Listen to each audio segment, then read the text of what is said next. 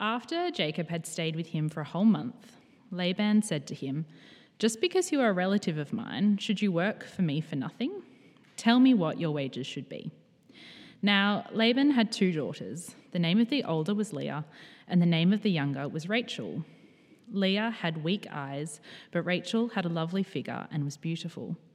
Jacob was in love with Rachel and said, "I'll work for you 7 years in return for your younger daughter, Rachel." Laban said, "It's better that I give her to you than to some other man. Stay here with me."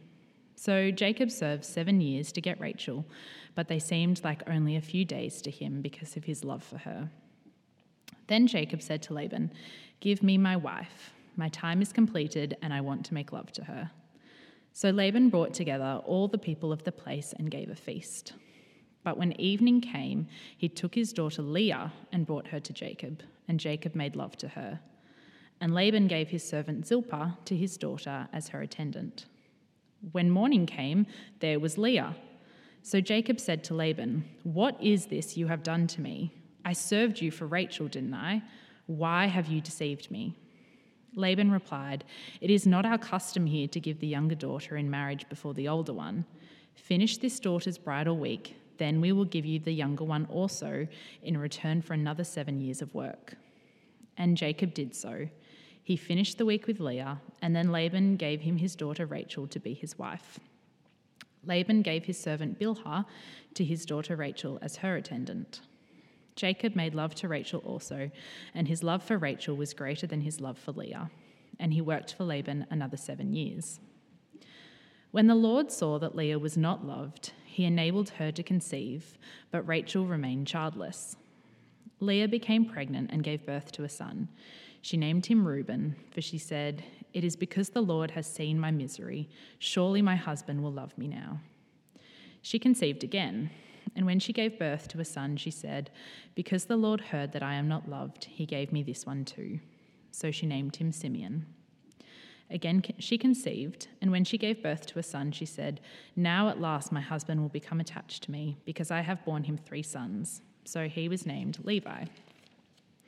She conceived again, and when she gave birth to a son, she said, "This time I will praise the Lord." So she named him Judah. Then she stopped having children. When Rachel saw that she was not bearing Jacob any children, she became jealous of her sister. So she said to Jacob, "Give me children or I'll die." Jacob became angry with her and said, "Am I in the place of God who has kept you from having children?" Then she said, "Here is Bilhah, my servant. Sleep with her so that she can bear children for me, and I too can build a family through her." So she gave him her servant Bilhah as a wife. Jacob slept with her, and she became pregnant and bore him a son. Then Rachel said, "God has vindicated me. He has listened to my plea and given me a son." Because of this, she named him Dan. Rachel's servant Bilhah conceived again and bore Jacob a second son. Then Rachel said, "I have had a great struggle with my sister, and I have won." So she named him Naphtali. When Leah saw that she had stopped having children, she took her servant Zilpah and gave her to Jacob as a wife. Leah's servant Zilpah bore Jacob a son. Then Leah said, "What good fortune!" So she named him Gad. Leah's servant Zilpah bore Jacob a second son. Then Leah said, "How happy I am! The women will call me happy." So she named him Asher. During wheat harvest, Reuben went out into the fields and found some mandrake plants, which he brought to his mother Leah. Rachel said to Leah, "Please give me some of your son's mandrakes." But she said to her, "Wasn't it enough that you took away my husband? Will you take my son's mandrakes too?" "Very well," Rachel said. "He can sleep with you tonight in return for your son's mandrakes." So when Jacob came in from the fields that evening, Leah went out to meet him. "You must sleep with me," she said. "I have hired you with my son's mandrakes." So he slept with her that night. God listened to Leah, and she became pregnant and bore Jacob a 5th son. Then Leah said, "God has rewarded me for giving my servant to my husband." So she named him Issachar. Leah conceived again and bore Jacob a 6th son. Then Leah said, "God has presented me with a precious gift. This time my husband will treat me with honor because I have borne him 6 sons." So she named him Zebulun. Some time later, she gave birth to a daughter and named her Dinah. Then God remembered Rachel. He listened to her and enabled her to conceive. She became pregnant and gave birth to a son and said, "God has taken away my disgrace." She named him Joseph and said, "May the Lord add to me another son."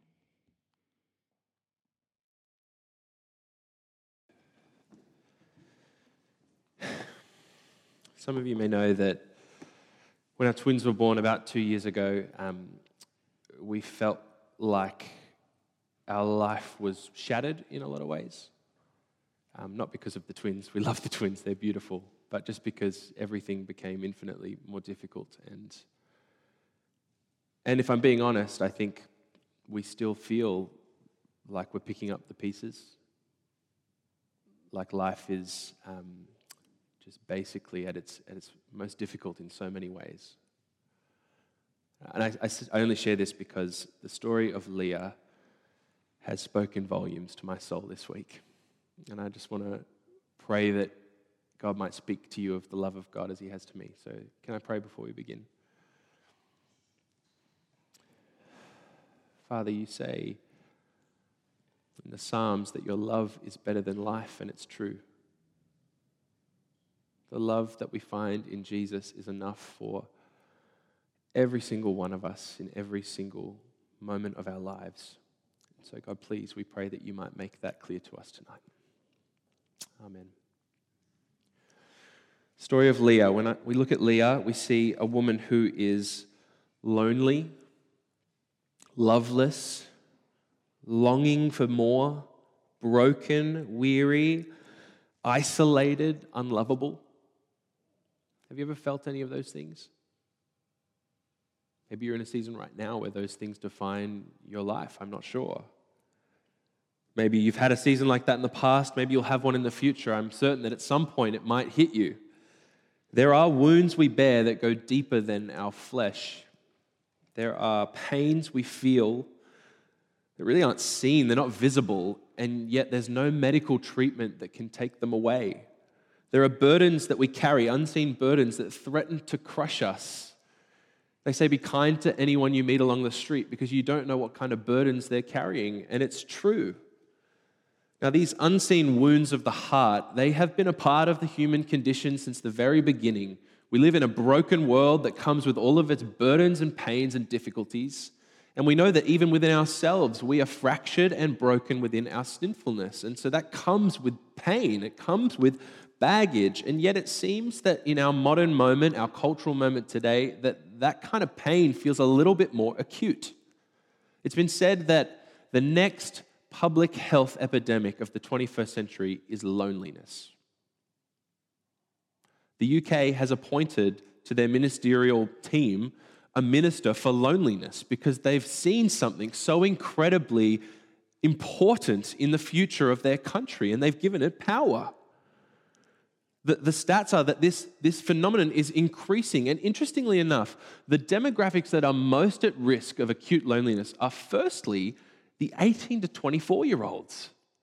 Some of you sitting here today are like, of course, I know that. I'm 18 to 24 and I feel it in my soul. But for me, that was surprising because that demographic to me feels like they're connected, like they've got friendship and relationships. And yet, despite appearances, there seems to be something under the surface there.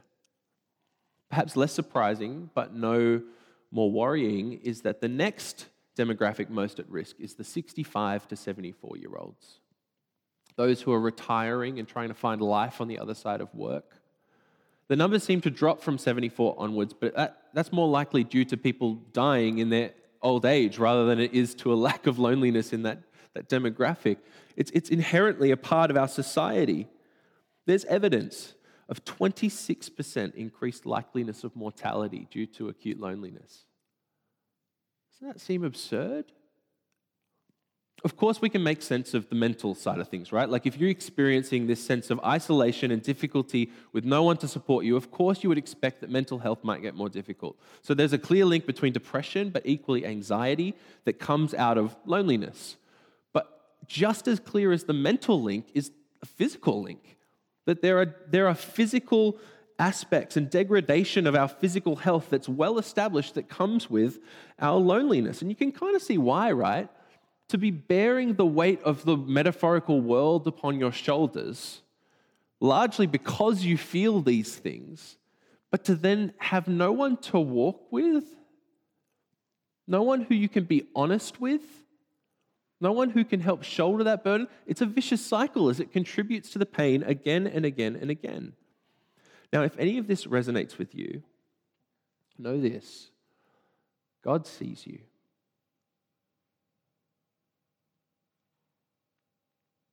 God knows what you're going through,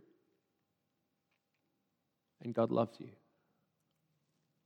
I don't say that as an empty platitude. Sometimes when you're going through some things, someone will say to you, "Oh, don't worry, the Lord will never leave you or forsake you." And you just kind of want to shake them. You don't get it, right? I don't say it like that. And I want to be clear, I'm not suggesting, as I began this sermon, that I've been feeling loneliness as the inherent thing, but rather this sense of weariness and brokenness. And my experience this week and the past few years is that in the place of brokenness, God sees you, God knows you, and God loves you. So let's crack into Genesis 29. You got Bibles open?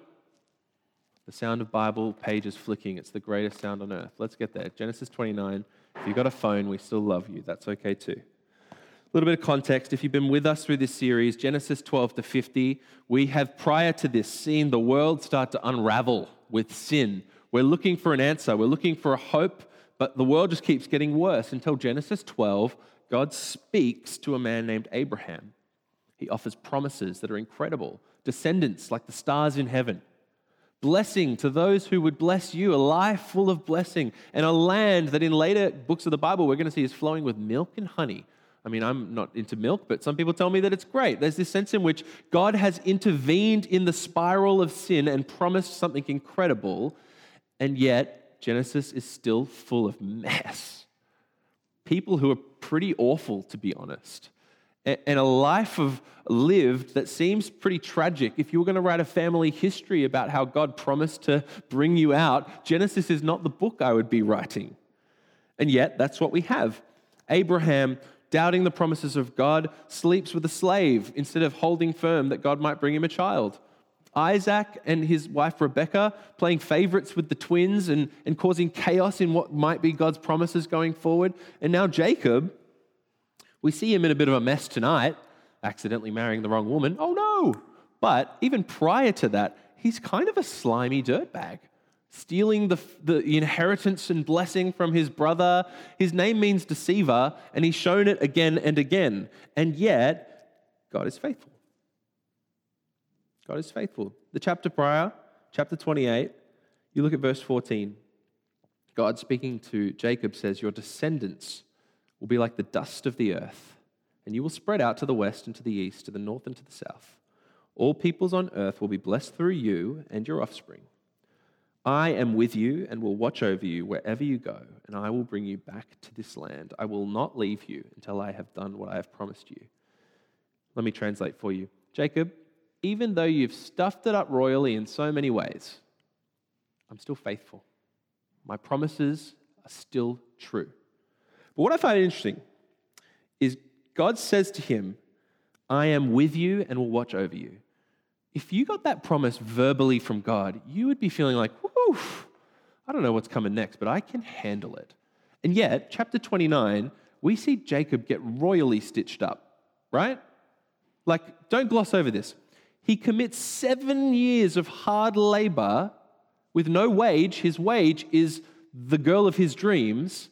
And at the end of 7 years hard labor, there was Leah, right? Like we can laugh at that, but it's kind of tragic to give over 7 years of your life and to just watch it vanish into the air. You can imagine him being pretty frustrated. But didn't God say, "I will be with you and watch over you"? I wonder if that's the question you and I ask sometimes. We have incredible promises of God filling the pages of our Bible. We think, "God, you are here, you are with me, you love me." And then we start to live, and the wind and the waves and the storms of this world threaten to topple us. And we question, "God, where are you?" Well, God shows us here in Genesis that his faithfulness to us is not to provide comfort, or a comfortable life, I should say. not to smooth the waters so that we can sail through seamlessly into heaven, but he says, I am with you, so that as you threaten to topple, you will never have a question of the one who is standing there beside you, the one who is holding on to you, and the one who, yes, will make sure every single one of his promises is yes and amen in Jesus. Because we aren't aiming low for a nice, comfortable life here on earth. We're looking to eternity of joy. And that is what God promises us. Jacob doesn't quite get that. His life starts to unravel in 29. Sometimes you and I, we're the same. But we're not here to talk about Jacob because we learn something incredible about God when we look at Leah. We're introduced to her primarily in verse 17. It's a little weird one. You can see it in your Bibles. Leah had weak eyes, but Rachel had a lovely figure and was beautiful. I don't think this is a comment on her optometry. I think she might have been able to see just fine. It's what we call an idiom. If I was to say, I'm just pulling your leg, you're not going to expect me to come over and start tickling you. That would be weird. Pulling your leg, I'm just telling you a joke. We have these phrases. Leah was weak on the eyes, but Rachel was lovely and had a beautiful figure. Leah was weak on the eyes. She wasn't really very nice to look at. She wasn't particularly good looking. She was probably ugly, if we could say those words, right? That's kind of what he's trying to get at. But Rachel, lovely to look at. Beautiful, lovely figure. Immediately, the introduction that we're given to Leah is in a society in which a woman's primary value in the household was to acquire a husband and to produce sons. She's immediately at a loss because she's not very nice to look at. That's strike one against Leah, right? Things that are not looking good for her. Then you look at the way her father treats her. Now, whether or not she is complicit in this deception, I'm not too sure. The text doesn't seem to think that she is, and her father certainly had sway over her life. But her father thought so little of Leah's ability to find a husband that he figured the only way I can get this woman out of my household would be to trick someone. And Jacob comes along at just the right time. This is perfect. You know what? He's so in love with Rachel that he'll just be absolutely blind right to the very moment where he wakes up having realized he slept with the wrong woman. You might be questioning, how in the world could you sleep with the wrong woman? I would imagine copious amounts of alcohol and other substances that may have their effect upon you. That's not commented on at all. What we need to see here is that Leah is not only weak-eyed, but she's thought so little of by her dad, the one who's supposed to protect her, cherish her, and love her, that he would lead her into this situation in which, verse 25, when morning came, there was Leah. It's funny, right? It's also tragic. Tragic that this woman would be treated in that way. She's not only unwanted by her father, she's not only weak-eyed, but she's unwanted by Jacob right from the beginning. Everyone knows that Jacob's eyes are only for Rachel. Can you imagine the morning after your wedding night? The wedding of your dreams, right? That's what we long for in so much of our society, is that we would find the love of our life and we would join ourselves together, and you have this spectacular moment. We pay photographers to make sure it looks beautiful. Leah's story, a little different. She wakes up, verse 25, when morning came, there was Leah, and immediately Jacob is speaking to her father. He's just upset that the wrong girl's in his bed. Leah's not stupid. She's sitting there now going, I know I'm second best. I know I'm not even wanted at this point. I've just been thrown into this situation. He just wants Rachel. He doesn't want me. There's no explanations. There's no sense of, okay, Leah, this is not a great situation, but we're going to make the most of it. There's nothing. There's simply Jacob coming over to Laban, what is this you have done to me? As if Leah was the curse upon his life. And he probably thought it was. Can you imagine hearing those words? Or at least watching that come about? You're now married to this man. You're going to be leaving your father's house and you're going to be living with this man in his household shortly. And he had no desire to bring you into his household. You are trapped. Perhaps the one weird but nice glimpse of light in all of this is that Leah at least will get to be with Rachel, right? Her younger sister. You've got this weird exchange where Laban says to Jacob, okay, we had a custom. The older goes before the younger. I probably could have told you 7 years ago, but hey, here we are. But okay, here's the other one. You can marry her now. We'll give you, lay-by, give it up front, afterpay. Here she is. But now you got to give me another 7 years, okay? Now you got to make sure that you... So at this moment, we've got Jacob married to Leah as well as to Rachel. And I want to make it very clear, Rachel is just as much a victim in this situation as Leah. She loved Jacob, Jacob loved her, and yet now she's stuck in this triangle with her sister. It's messy. Genesis is messy. Our lives are messy. And yet, there is no sisterly love or affection toward Leah. We're not blaming Rachel. She's been through some stuff. But just put yourself in the shoes of Leah. Weak-eyed, unloved and unwanted by her father, unloved and unwanted by her now husband, and married and in the same household with her sister. And verse 1 of chapter 30, when Rachel saw that she was not bearing Jacob any children, she became jealous of her sister. You come down to verse 7, and the way she speaks about her is, I have had a great struggle with my sister, and I have won. My sister is now an enemy to be conquered, not a sister to be loved. And then you got the weird stuff about the mandrakes. Can we just talk about the mandrakes? That's where they've reduced their life together as a transaction of who gets to sleep with the husband at the right time. It's this whole thing of like, give me the mandrakes. No, you can have the mandrakes, and only if you let me sleep. It's just awful. It's just messy. Now, you might be thinking, well, Genesis is 4,000 years ago. It's a completely different culture. You're right. But can you see what Leah has been through?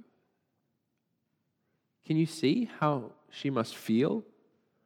Well, we don't need to speculate because it's made very clear to us. Chapter 29, verse 31. When the Lord saw that Leah was not loved, it's clear as day. All of these factors contributed to it, but at the end of the day, this woman is lonely, unloved, loveless, broken, without much hope for the future. And yet, the Lord is there. He's in her life. And He's with her. When the Lord saw that Leah was not loved, He enabled her to conceive. Now, you might immediately be going, that's the solution to this situation? Childbearing? Is she a cow to be utilized for her child? Suspend your judgment. Again, very different culture. Leah likely, the desire of her heart was to have children because that was her role in society, in her household. And in fact, she thinks that this is the answer to her problems, as we'll see in a moment. More than this, though, we see something beautiful in the book of Genesis where the God who in Genesis 1 brought order out of chaos, brought something out of nothing, He is the God who brings flourishing out of barrenness. And so the Lord is the one who intervenes in this moment to bring flourishing into Leah's life. Now, Leah misunderstands what that means. She is looking to be loved because she is so unloved, but she's looking in all the wrong places. You have a look, chapter 29, verse 32. After the Lord made her conceive, enabled her to conceive, Leah became pregnant and gave birth to a son. She named him Reuben, for she said, it is because the Lord has seen my misery. Surely my husband will love me now. You see that? Finally, this is it. Maybe I won't be so unloved anymore. Maybe Jacob will notice me. Maybe this whole incident was actually a positive because finally someone will see me and know me and love me. Did you notice that word misery? She said, it's because the Lord has seen my misery. That word's the same word used to describe the slaves in Egypt and the oppression that they experienced from their masters. This is the depth of her pain, and she thinks she can find the answer to her lovelessness in a man. But it doesn't work. She has a baby, and yet, verse 33, she conceives again. It's not an immediate process. This takes time, and she gives birth to a son again named Simeon. And you see that she says, because the Lord heard that I'm not loved. Even after going through the first birth and all this pregnancy, she's still not loved. Maybe third time's the charm, verse 34. Again, she conceived. And when she gave birth to a son, she said, now at last my husband will become attached to me. Again, all this time has passed once more, and she's still just craving her husband to look at her, to offer her the affection that she desires in her life. Maybe fourth time's the charm. Well, it is, because she realizes the mistake she's made. We're not sure why. We're not sure how. Verse 35, she conceived again. When she gave birth to a son, she said, this time I will praise the Lord. So she named him Judah, means praise. Then she stopped having children. She stopped looking outward for the emptiness inside of her. She stopped looking for the solution to her brokenness in another human or in worldly circumstances, and she began to see the God who was present in her life and just simply said, God, I will praise you. It's beautiful. He didn't fix the problem. God didn't fix the problem. I want you to feel this. Sometimes God doesn't fix the brokenness in our lives. She's still loveless, and yet God is enough. Yet God is enough. He doesn't stop intervening in her life until she gets it. We get 4 children deep before she finally works it out. But God is there and God is for her. Psalm 63, your love is better than life. Maybe we're looking for the wrong answer to our prayers. Maybe in our pain, God is doing something more important than fixing our problems. And I don't say that to be dismissive. Our problems can be huge.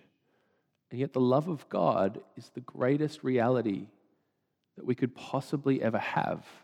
And that might be what he's doing. There's a woman named Vanitha who wrote an article on this chapter because it really defined her life. It describes her sort of over a decade journey where it began with a woman who thought she was being kind but actually was being awful. When she said, hey, Vanitha, you're a Leah. She's like, hold on a minute. What do you mean? She says, well, you're unloved, but you're kind of noble about it. Isn't that the most backhanded compliment ever? You're just such an unlovable person, but good on you for being noble about it. It was fuel for her fire. She was longing for love. She says that she was longing for a husband specifically. And in that wrestle was where she found the love of God in truth. Let me read her story. She writes, I thought of God primarily in relation to my past or my future. I was grateful that Christ died for my sins, happy that I'd committed my life to him. And I was looking forward to heaven, where I'd go to spend eternity with my Savior. But, and this is an important but, I needed him in the present too. But my day-to-day relationship with God was frequently more theoretical than personal. At first, I felt God's love was not quite as good as having a husband who loved me. But sitting with God day after day, I realized his love and attentiveness were not second best. They were better than the love of any man. Not having the love of a husband pushed me into depending on the love of God to sustain me. Since I had never had to depend on God for everything before, I had never expected him to be everything. Maybe that's what God's doing in us. We've never had to depend upon God being everything. But when we do, maybe he is everything that we long for. Turn with me to that reading that Jude read, Ephesians chapter 3. It's the prayer that Paul makes for the Ephesian church. And it's all about the love of God in Christ. Now, there's plenty of places in the New Testament where we're taught about the love of God, but Paul is not teaching about it. He's praying that the people of God might have an experience of it. Because we don't just need the facts of God, we need the experience of God. We need to know in the biblical sense, not just in our heads, but in our souls, that we are loved by God. And so he prays, verse 18, that we may have power. And what's the power for? That we might just have some sense of how incredible God's love is. We might just get some sense that it is wider and higher and broader and longer than we ever dreamed. That the love of God is perhaps enough, even in our emptiness, even in our brokenness, even in our situation. He says, verse 17, he prays that Christ may dwell in our hearts through faith. And in verse 19, that we may be filled to the measure of all the fullness of God. That these truths and theology that we believe about the Holy Spirit dwelling inside of us and being with us for our entire existence, that we might not just know it, but that we might experience it. That the infinite, eternal, divine one lives within us because he loves us. He loves you. There is no more important truth. I've been a Christian for 16 years now, and being a believer has not taken away my wrestles with anxiety, loneliness, fractured friendships, inner failures, disappointed hopes, or difficulties in life. I still wrestle to this day. Past 2 years, hardest 2 years of my life. And yet, that is the place of the most maturity in my Christian faith. God doesn't promise perfection. His love is not to remove these trials, but to do something in these trials. And I still feel like a mess. But I can say that I have realized again and again that I am not standing on shaky ground. I'm standing on the unshakable foundation of Jesus Christ. I have tasted the unwavering affection that God has for me, that cannot be polluted by my failure and my sin. It's always enough. And I have noticed the immovable presence of God, that he truly will never leave me or forsake me. I can run away as far as I want. God promises that he'll be there, and I've tasted that. And I think that that's what God's doing in my life. Sure, I hope that life gets easier, but if that's what God's doing, that's what God's doing. Let me wrap up by reading slowly some verses from Romans 8, easily the best chapter of the Bible. Romans 8:28, we know that in all things God works for the good of those who love him. Down to verse 35, who shall separate us from the love of Christ? Shall trouble or hardship, persecution or famine or nakedness or danger or sword? As it is written, for your sake we face death all day long. We are considered as sheep to be slaughtered.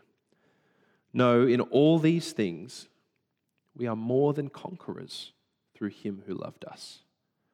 For I am convinced that neither death nor life, neither angels nor demons, neither the present nor the future, nor any powers, neither height nor depth, nor anything else in all creation will be able to separate us from the love of God that is in Christ Jesus our Lord. This is not a call to do anything other than to look and see how much God loves you. And it's enough. It truly is enough. Now today is Invitation Sunday. You might have noticed some cards on your pew. We just take a time, once a term, once a series, just to give us an opportunity to recommit ourselves to the love of God. So there's a prayer that's going to jump up on the screen. I might invite the band up if they wouldn't mind jumping up. They might play in the background in a moment. It's a prayer that's going to jump up on the screen. I'm just going to pray it really slowly. And if this captures anything of the commitment you want to make in the love of God, just say amen at the end. So we'll pull that up. Dear God, thank you for creating me to love and to be loved. Thank you for your extraordinary love for me. Thank you that Jesus loved me enough to die in my place. Sorry that I have rejected your love, questioned your love, sought love in the things of this world. Please forgive me. Please come into my life. Please help me to live from this day forward knowing that I am loved by you. In the name of Jesus, my Lord and my Savior. Amen.